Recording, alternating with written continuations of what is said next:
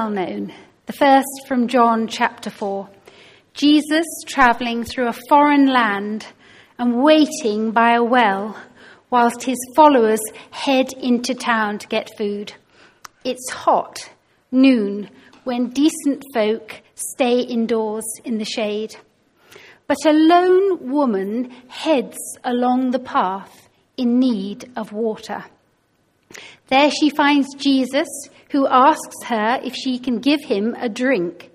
And so begins a surprisingly direct conversation in which he says he can provide her with living water and that he is, in fact, the long-awaited Messiah. When the disciples return, the woman leaves the water jar and, seemingly now filled with this living water, runs back to her home to bring out the whole town. Story 2, a parable. 2 sons, 1 father, and the youngest son wants out his share of the estate in cash, which he then takes far away and squanders in wild living until there's nothing left. Famine hits the land, and this young son, a Jew who has flouted presumably most, if not all, of the purity codes of his father's household, now starving and desperate, goes one step further, finding work, feeding pigs, until he comes to his senses. What has he done? In his father's house, there's always more than enough. Bankrupt, he heads home. But when he's still a long way off, his father runs to greet him, throws his arms around his child, and kisses him before the broken boy can even begin to stutter the well-rehearsed declaration. Father, I have sinned against heaven and before you. I am no longer worthy to be called your son. Shame for both these characters, the man and the woman, the son and the Samaritan, both in their own way taking the long walk of shame. Unashamed. In the opening passages of the Bible, Adam and Eve are in the garden walking naked and in easy proximity with God. They feel no shame. But this does not last. And as soon as their eyes are opened, their response is to hide from God, from one another, and actually from themselves. I once took the story of the Samaritan woman and made it a theme of a 2.5-day conference in India. Every day, John 4. And at the end of this time, many came forward to give testimony to what God had done in their lives over those days. Not that we could understand any of it, of course, because it was in enthusiastic Telugu.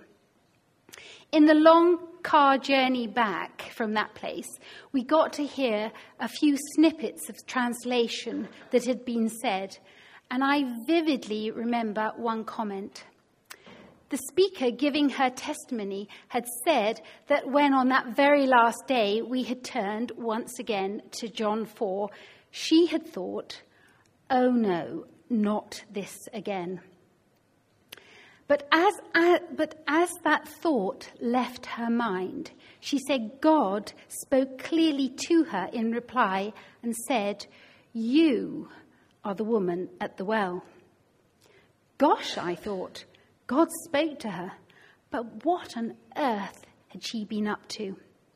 And then in response to her criticism as I heard it, oh, not this again, an essence of kickback went through my mind. Probably not really thought through, but under a microscope would read something like this. Who does this peasant woman think she is to criticize us who have spent such a lot of money and time on this trip? So in this story, what do we know about the woman? We know that she is alone, that the community who do this journey, it's a common journey, have sensibly chosen the cool of the day to make it. Whereas this woman, whether it's her choice and she's deliberately removed herself from company, or if she has been excluded, she walks in the hottest part of the day. She doesn't have a husband, she tells Jesus, and he commends her for her honesty. Indeed, he tells her she's had 5 husbands, and the man that she's living with at the moment, she's not married to. How do you see this woman? 6 men, 5 marriages. Surely a story of promiscuity, a marriage breaker, a woman in control of her own destiny and not caring who gets in the way of her desires. To be honest, that is exactly who I thought her to be for years and years, and it's only quite recently that I began to see another side. One that revealed that most women in those days could not actually initiate a divorce. Uneducated, unskilled, vulnerable and powerless, not owners of land or possessions, and as such utterly dependent on a man, any man, to support them and to allow them to survive. Often, as was the custom of the day, when widowed, passed on to a brother. And so this Samaritan woman made her way again from the town to the well. An ordinary day, a familiar journey. How do you picture her? Abuser or abused? And Jesus waits. What does he see? Well, I tell you what he sees. He sees a child of his Father, beloved and precious, one made in the image of his family, and, as so poetically put, knitted together by unseen hands in her mother's womb. A daughter whose name has been engraved on the palms of his Father's hands.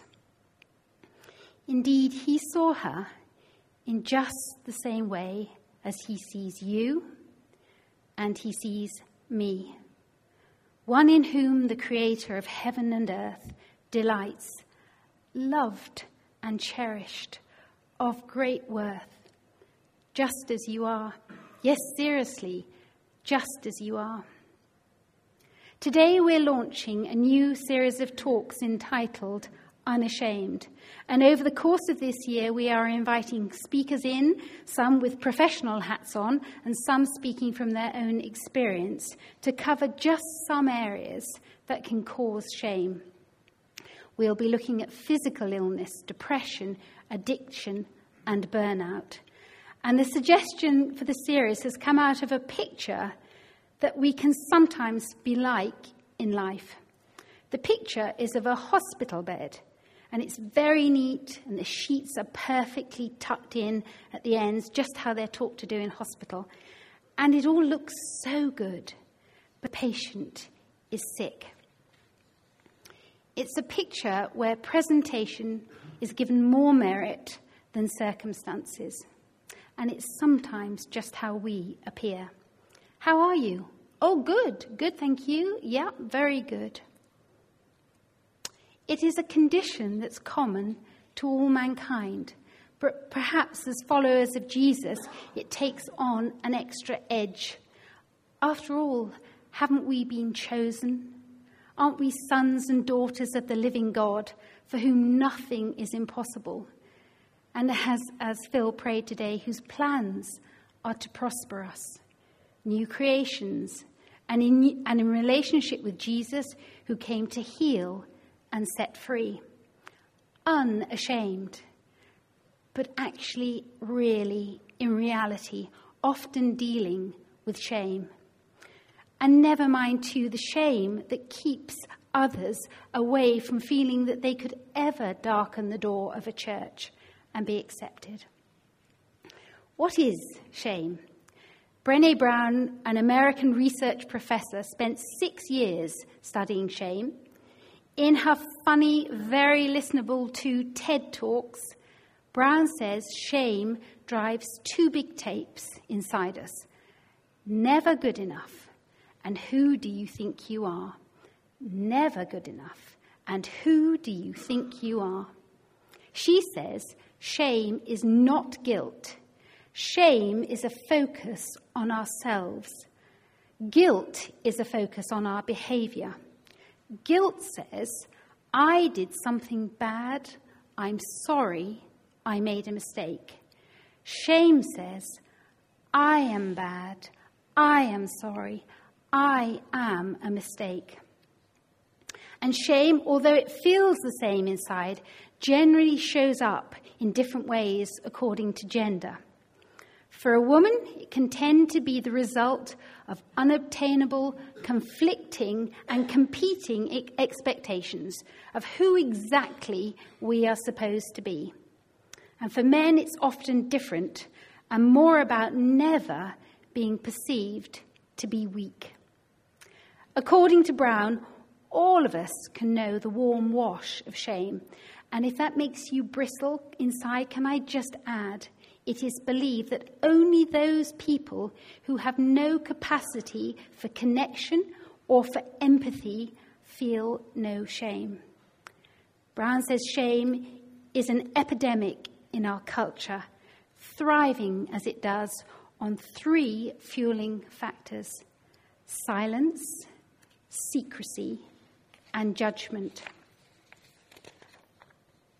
But to overcome it takes 2 things. Firstly, it requires vulnerability. Vulnerability is not weakness. That's a myth. Vulnerability takes courage. And the second thing is empathy. Someone drawing alongside you saying, I understand.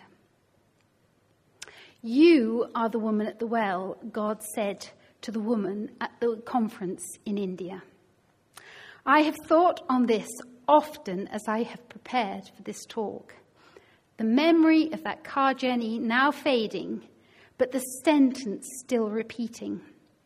You are the woman at the well, going over and over in my mind.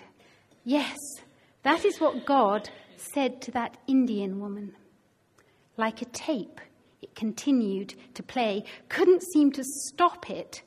And now I began to talk directly to God. God, that's what you said to that woman in India, isn't it? But God kept silent. The sentence just played on. Well, this is ridiculous. I am obviously not the woman at the well. I have no similarity to that Samaritan woman.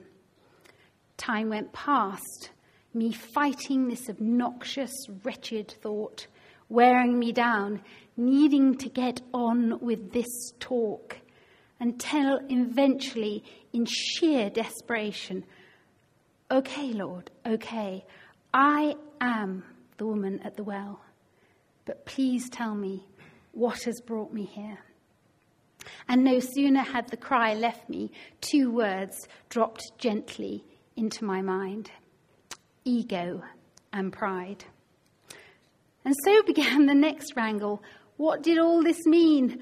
I don't understand. Woman at the well, my ego and pride. Ah, yes, of course. I knew this to be true. In fact, if we're talking about ego and pride, then I think this is better seen by looking at the other characters in these 2 stories.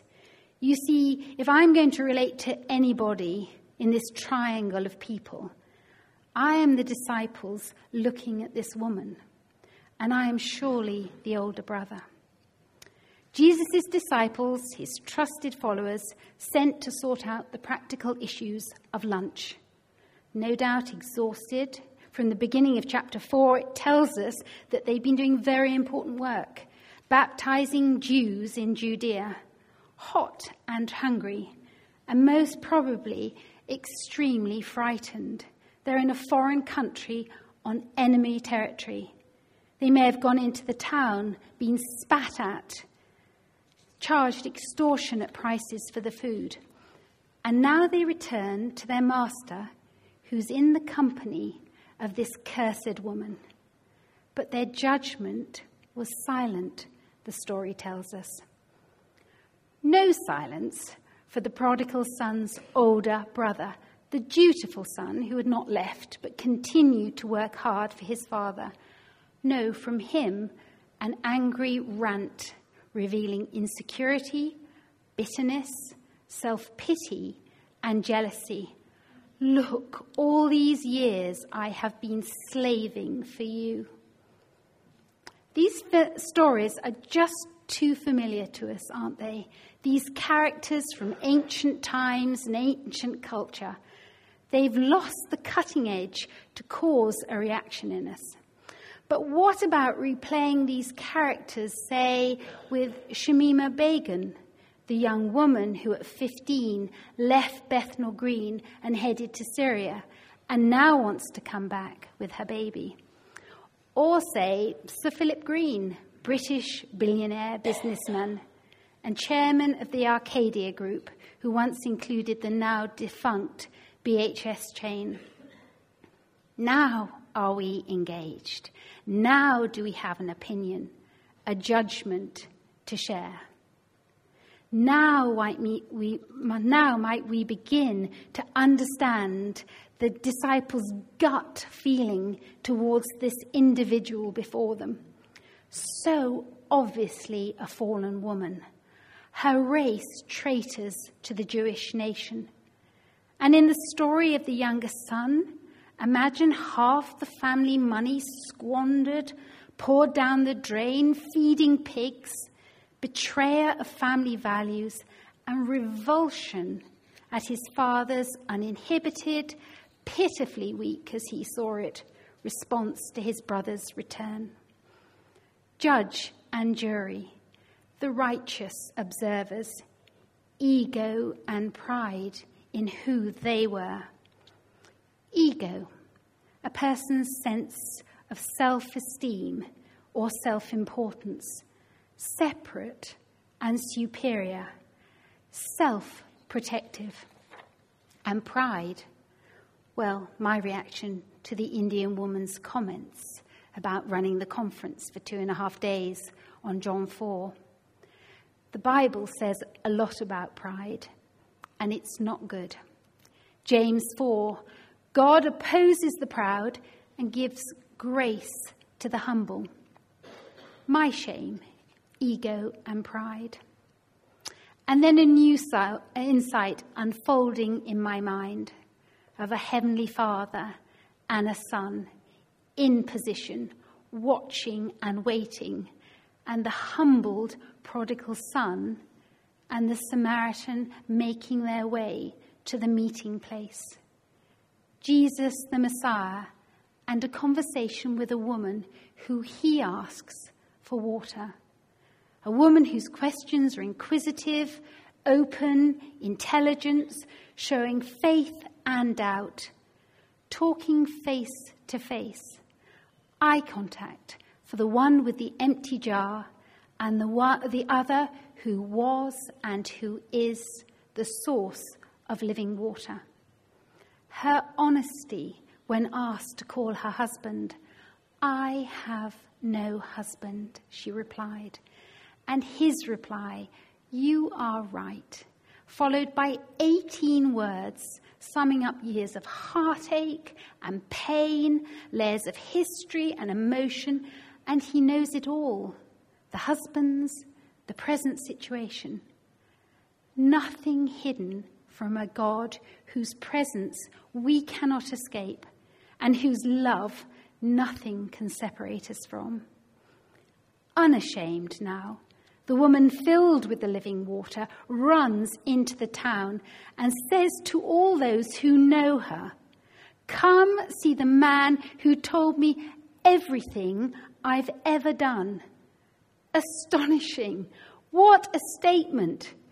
Shame replaced by love and acceptance. Shame is a deeply powerful emotion. The quiet whisper in our heads, I'm not good enough, and maintained, as Brown says, in silence, secrecy, and judgment. Like stones inside us, weighing us down, dark, untouched places, stones in the wells of our life and blockages to the springs of living water the Lord longs to fill us with. Restored and transformed, the Samaritan woman brought the whole town out to meet with Jesus. 2 Chronicles 7 verse 4, a familiar verse in this church. If my people who are called by my name will humble themselves and pray and seek my face and turn from their wicked ways, then I will hear from heaven and I will forgive their sin and will heal their land.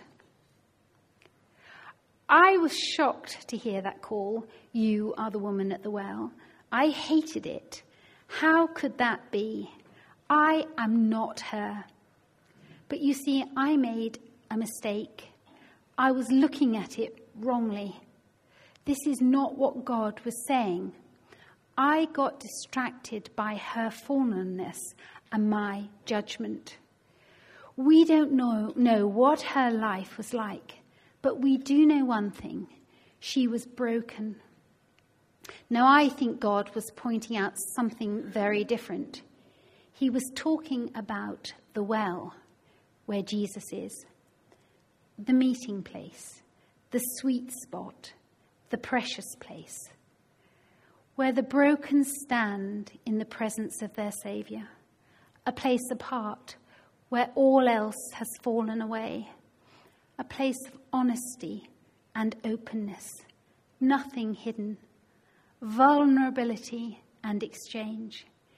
No better place to be, where we can know that we are truly loved and accepted, unashamed. For the prodigal son, a place where his rags were replaced by robes, his hunger with a feast. God was inviting me to recognize this, and I just needed to understand. I've had this talk on my heart for many months now, knowing for this series I wanted to talk about the Samaritan woman and I wanted to talk about the prodigal son. What I didn't plan for, though, was where it would take me, the distress and discomfort and searching for understanding. What I was also unprepared for was that I would be speaking at the start of this week of prayer and of outreach. This was not planned, but this is how it has turned out. Shame can take many forms: sense of failure, loss, mistakes made, rejection, self-loathing. The list goes on and on. Some are very obvious. Most, I suspect, are not. Today, I have been led to talk about ego and pride, attitudes that can take the place of trusting in a loving God, protecting ourselves from vulnerability and an openness to receiving, because we're seeking to find our worth elsewhere, in achievement, performance, accomplishment, appearance, or worthiness of some sort. I think it's in our human nature, but it doesn't allow for God's grace. I stand before you and say I have known this to be true in my own life, and I have known how it feels when everything comes crashing down. I have known what it feels to be broken and to try and hide that brokenness, and then being given the gift of being allowed to be vulnerable, and through that to find healing. Because as it was sin that caused brokenness in the Garden of Eden and introduced shame, it is brokenness that brings us back, just as these two central characters, the son and the woman, have shown, unashamed. Ultimately, the path to really discovering grace, comes through finding acceptance and hope in our brokenness, realizing that truly God is there at the end of our rope, the embrace of love running towards us before we've even spoken a word. so apparent in Jesus' ministry, his inclusion, compassion, mercy and kindness to the outcast, the least, the lost and the last. God from the beginning using the most unlikely figures. Just look at the characters in the Bible, read their stories, see their shame.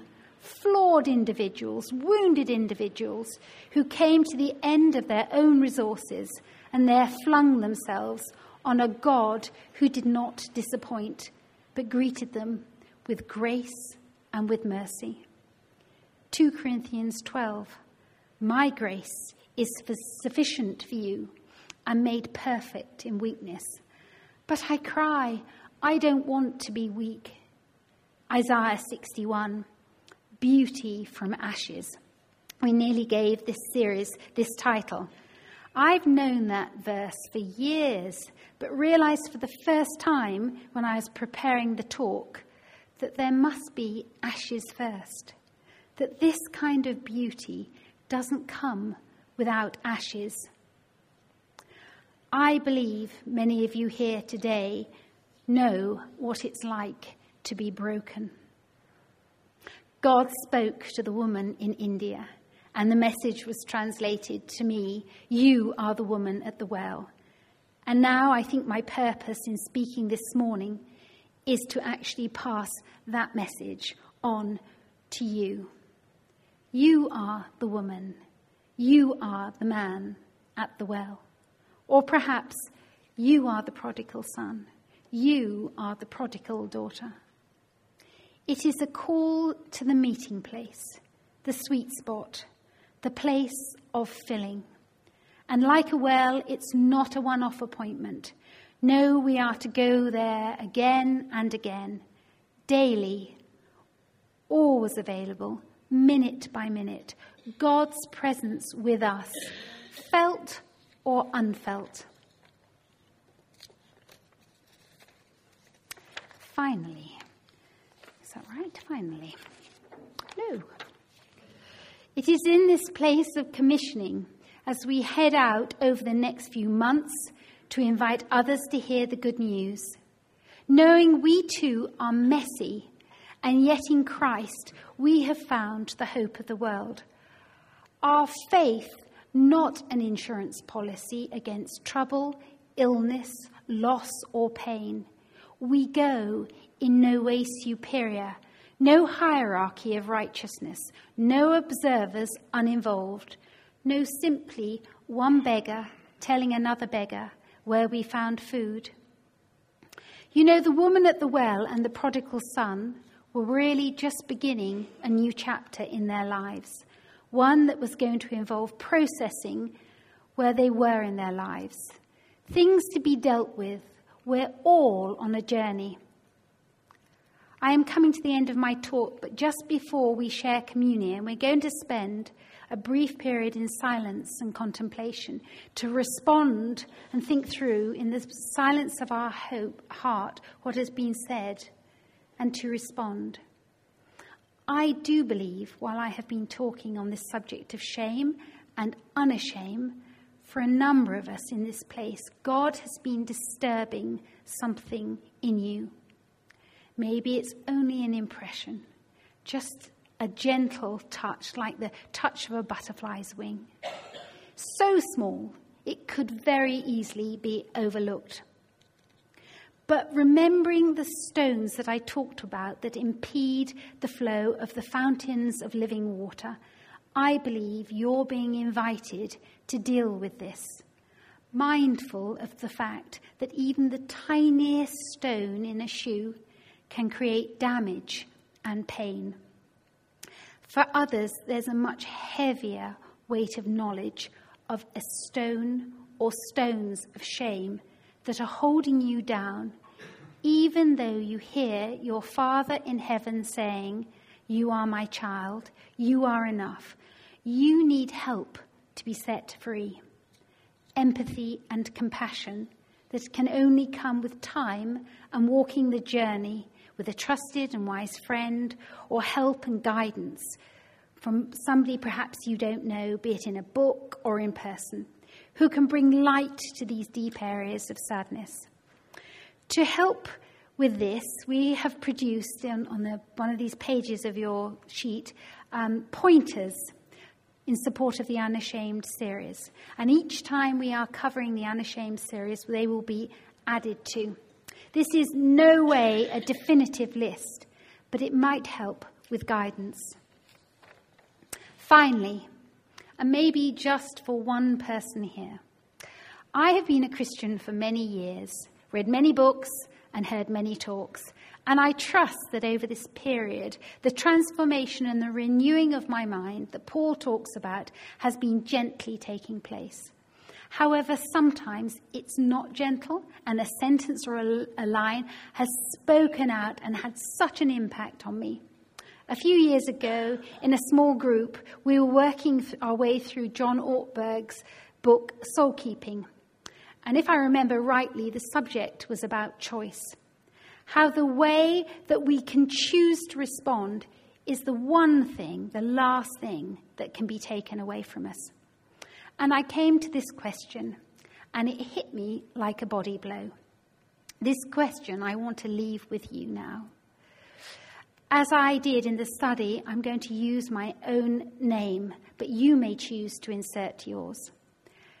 The question simply asked, Sarah, if you do not choose to change, what will you be like in 5 years' time, in 10 years' time, and even when you're in your 80s? Making a choice to change can be incredibly tough and overwhelming, but taking small steps, tiny steps, begins the journey. In this time of quiet now, if this has spoken to you, may I invite you to take one small step of action. Make a decision to tell someone, ask for prayer, or find help from the information provided. Thank you.